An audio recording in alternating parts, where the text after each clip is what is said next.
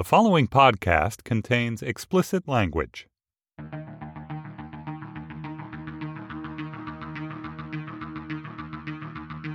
Hey there, and welcome to Slate's Trump Care Tracker, the show where we talk about the Republican Party's attempts to pass some sort of healthcare legislation that may or may not repeal and replace Obamacare.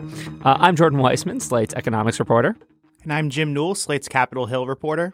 So this week, we're going to talk about the world's most ironic health scare, and we're going to discuss the Republicans' kind of inept attempts to get some of their own governors to sign on to this plan of theirs, the Better Care Reconciliation Act, and convince them that it won't actually devastate their state's Medicaid programs. So yeah, let's first start off with John McCain, who is now been sidelined because of some surgery. Had to remove like a blood clot from his brain. Jim, what is this? You said it was like a blood monster of some kind? Well, yeah, I think that's actually, just to use the clinical diagnosis, there was a massive blood monster growing behind his eyeball, and they had to take it out. I've only spoken to a few doctors, and that's what they say. That's the official term for it. So McCain's out. He's recovering from surgery to remove the blood monster, which we don't need to get into the nitty-gritty details, but it's unclear how long he's going to be sidelined, but they're not voting until he's back, right? Yeah, they can. I mean, they already have 2 no's on this motion to proceed to even start debate on the bill. They absolutely need John McCain's vote, so they have to wait until he's back. You know, he said that his doctors are having him rest this week. The New York Times talked to some experts who have dealt with these clots before, and they say 1 week may not be enough, depending on the severity of it. So the healthcare bill is delayed as long as it takes John McCain to recover. The gods of irony just waltz down from Mount Olympus, and we're like, we're going to delay this bill that is designed to essentially take care from tens of millions of Americans and put it on pause by making sure that John McCain has to get very, very expensive surgery that other seniors might not be able to afford if the legislation he would vote for goes through. It's rich. It's funny. It's a little bit funny. You don't want to talk about someone's health scares funny, I suppose, or maybe in this case. The Trump Care Tracker hopes that John McCain recovers quickly, right? We send our thoughts and prayers. And now we will continue joking. Now back to the comedy hour. Does this really make the bill's prospects any worse, though? I feel like this is a timeout. This thing's sitting out in the open really going to make a guy like Dean Heller any less likely to vote for it? You know, I think it can go both ways. I don't think that they want this exposed for a while. Here's another question. The CBO score of the revised bill was supposed to come out today. Yeah. There was an announcement over the weekend that apparently it's not going to be today. They don't know what day it's going to come out yet. So I think it would be pretty bad if you had the CBO score, had it come out today, or if it still comes out earlier in this week and you let that linger for a little while. That's just going to get all the attention. So I think it's going to be difficult. This bill obviously doesn't get better with age. On the other hand, if Mitch McConnell still needs, to twist some arms, then he now has a little bit more time to do that. Yeah, I mean, it does seem like it kind of cut both ways. The prevailing theory does seem to be that this bill is sort of like raw meat. Leaving it out in the sun to be exposed to the elements and the American media and the scrutiny of John Kasich and Brian Sandoval and other angry governors is not going to help it. There was a part of me also just thinks that if you need time to negotiate more side deals, this gives you time to negotiate. But then again, they also only have a limited amount of time until the August recess, and that seems like a hard cutoff for them at this point. Or is it? Could we foresee this thing, if they needed the time, extending into the fall? I mean, they could technically, they could just keep delaying this vote as long as they need to and then do all the other stuff that they were going to do in September or in the last couple of weeks before the August recess now. Right now, they're just going to continue going through all the nominations they have to work through this week. By the end of September, they still have to pass government funding. They still have to raise the debt ceiling. They can't actually pass a new budget, though, until they're done with this healthcare bill because they need the new budget to help them do tax reform, and they can't do that until healthcare is finished. They have to pass the defense authorization. I mean, they have a lot of work, so they could just keep working on that now and just keep pushing and pushing healthcare. But I really would be surprised if this went into the fall. They're pretty much down to their last bullet here, trying to work out some of these side deals with these senators who are concerned about Medicaid. If it doesn't work, then I really don't know what else they could do. So, Jim, let's talk about these efforts to negotiate with the moderates and their governors of their states who have also played a big role in opposing or slowing down the progress of this bill. Yeah, so the National Governors Association met this weekend in Rhode Island. I don't think all 50 governors came, but somewhere in the 30s of them came.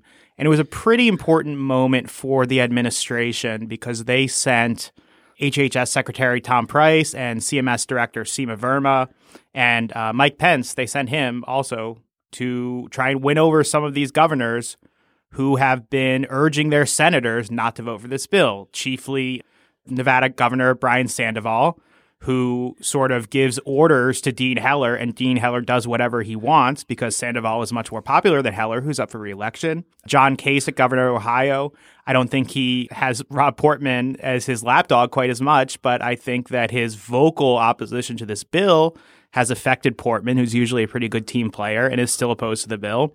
Yep. Speaking of John McCain, I don't think that John McCain will actually vote against any bill, but he is raising more trouble than they expected. He's saying he wants a few of his amendments brought to a vote.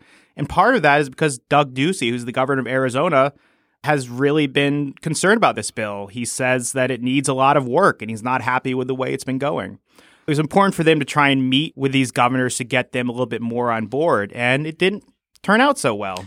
Yeah, it seemed like by the end of it, the governors were more skeptical than when they went in. That's sort of an accomplishment. There were some pretty big goofs there. So Mike Pence, during his speech, though John Kasich wasn't at this event, he said, "I know Governor Kasich isn't with us, but I suspect that he's very troubled to know that in Ohio alone, nearly 60,000 disabled citizens are stuck on waiting lists, leaving them without the care they need for months or even years." This boggles my mind. This just completely boggles my mind on so many levels.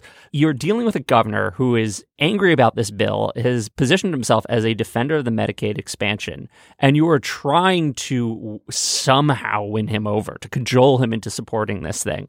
And essentially, rather than offer some sort of side deal, do some sweet talking, whatever, you go on the offensive and essentially tell an audience that he's been selling out 60,000 disabled Ohioans. Like, it's just, it's beyond me what the political strategy there is. And moreover, it's just a bad talking point. It's not really true. There's no evidence whatsoever that expanding Medicaid had any negative effect on disabled people on waiting lists for certain services. It's just people have gone through this over and over again. It's a bunk talking point, and Kasich has gone through this thing over and over again and has been on the rounds of it. Furthermore, you have the administration trying to get up and say, and this was the bigger point he was making, the administration is pretending that these changes to Medicare, cutting $800 billion for it, is somehow going to, quote, refocus it on the disabled, which, Right. Of course, a few episodes ago, we just talked to Harold Pollack about all the ways in which that is not true. So it's just like, what speechwriter put this in there? Who thought this was a brilliant fucking move that was going to win over John Kasich? Did you think you were going to, like, aha John Kasich or something? That would anger all the other governors, too. I think that really turned the room against Pence a little bit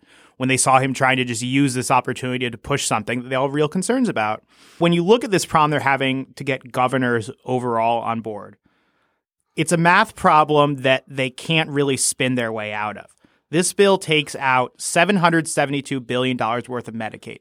Those are costs that are going to be shifted to the states.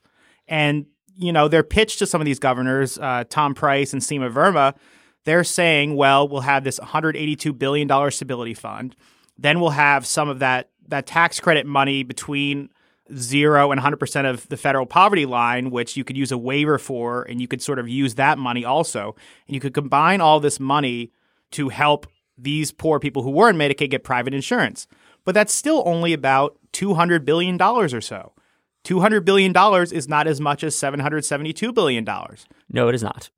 Then they'll say, well, you can just be a little more efficient. And governors do not like being told, oh, I can just be a little bit more efficient. So, you know, they're cutting all this money. They're not putting as much back in. Governors are obviously going to be upset about that. This seems to be the administration's pitch that you will have opportunities to innovate, right? We're going to cut money, but it's going to be fine because you guys are going to come up with innovations to make this program more efficient, and we're going to give you the freedom to do that. But these governors know how hard it is to save money on Medicaid. They're not rubes. They're responsible for running this program already, and they know how lean it runs. They know how little it pays doctors. They know how limited the services already have to be in some respects, how many things they can't do through Medicaid. And now they're being told, oh yeah, you'll come up with more innovations. I'm sure there are all sorts of things you want to do that you haven't before. You're talking to a sophisticated audience. I don't understand why they think that line is going to work. It's almost like they're trying to bring a kind of maybe a campaign talking point or something to a room full of some of the most experienced people on this issue. And it's beyond me. I mean, one of the more amazing things that happened at this meeting, apparently, was that immediately before Mike Pence spoke, Avalere, the healthcare research and consulting firm, did a presentation where they found pretty much similar numbers as the CBO that this bill would cut Medicaid funding by, 35% or so by 2036. So you have that, and then you have Mike Pence coming up. So these governors are basically being asked to believe the administration, these officials who are telling them, and Tom Price did it again on the Sunday shows yesterday. He said, I promise that no one will lose health care under this bill. No one will lose health coverage under this bill, or they're being asked to trust independent analysts. So I don't really know how to overcome that. Yeah, and there was like an interesting dynamic with the Republican governors who are sort of more party loyalists. Some of the governors who didn't decide to expand Medicaid apparently still left the meeting and told reporters afterwards, I still have some questions about the numbers. Even the guys from like Wyoming were sitting around saying, this doesn't all make sense. And if you can't get the governor of Wyoming to come out and say, everything's groovy, and you're a Republican, you've really failed on your sales job. Yeah, I agree. And yet for all that, are there any side deals at this point on the horizon that you think actually could seal this? Is there anything that we've seen so far that might, for instance, convince Brian Sandoval and Dean Heller in Nevada that, yes, it is worth voting for this? Have we seen anything concrete? I don't know if we've seen anything concrete. Sandoval, his position hasn't changed after this pretty high-stakes meeting this weekend. It's sort of like a known unknown because I know there's a lot of pressure out there on Sandoval and on these governors and on the senators, who speak for them to get on board. The Trump administration is like resting all of their hopes on this. McConnell is resting all of his hopes on this. So when there's that will to get it done, maybe they can figure something out. But I don't think that deal's on the table yet. All right. So on that note, I think we've come to our final segment, Is This Shit Really Happening?, where Jim and I will each say whether or not we think Trump Care is going to be passed into law and what we'd be willing to bet on that outcome. Jim, you go first. I am very close, but I am going to narrowly bet that it passes still, just because no one has come out to kill it yet. So there's still the will to get there. And I'm going to be super lame and bet this empty bottle of seltzer in front of me. Really? Empty bottle? Whatever. Okay, fine. Jim does not have the courage of his convictions. All right. I am also... No, you know what? No. I'm still going to bet no. I'm still edging no on this. I don't think it's going to be passed into law as of now. I think the CBO score will come out, and that might be what finally does it in. And what am I willing to bet on that outcome? Dinner. I would bet dinner. I would make a lovely leg of lamb or something. I will make someone dinner too, made entirely out of used seltzer bottles. Just melted plastic. I will make that dinner for someone. And with that, I think we are going to bring this episode of the Trump Care Tracker to a close.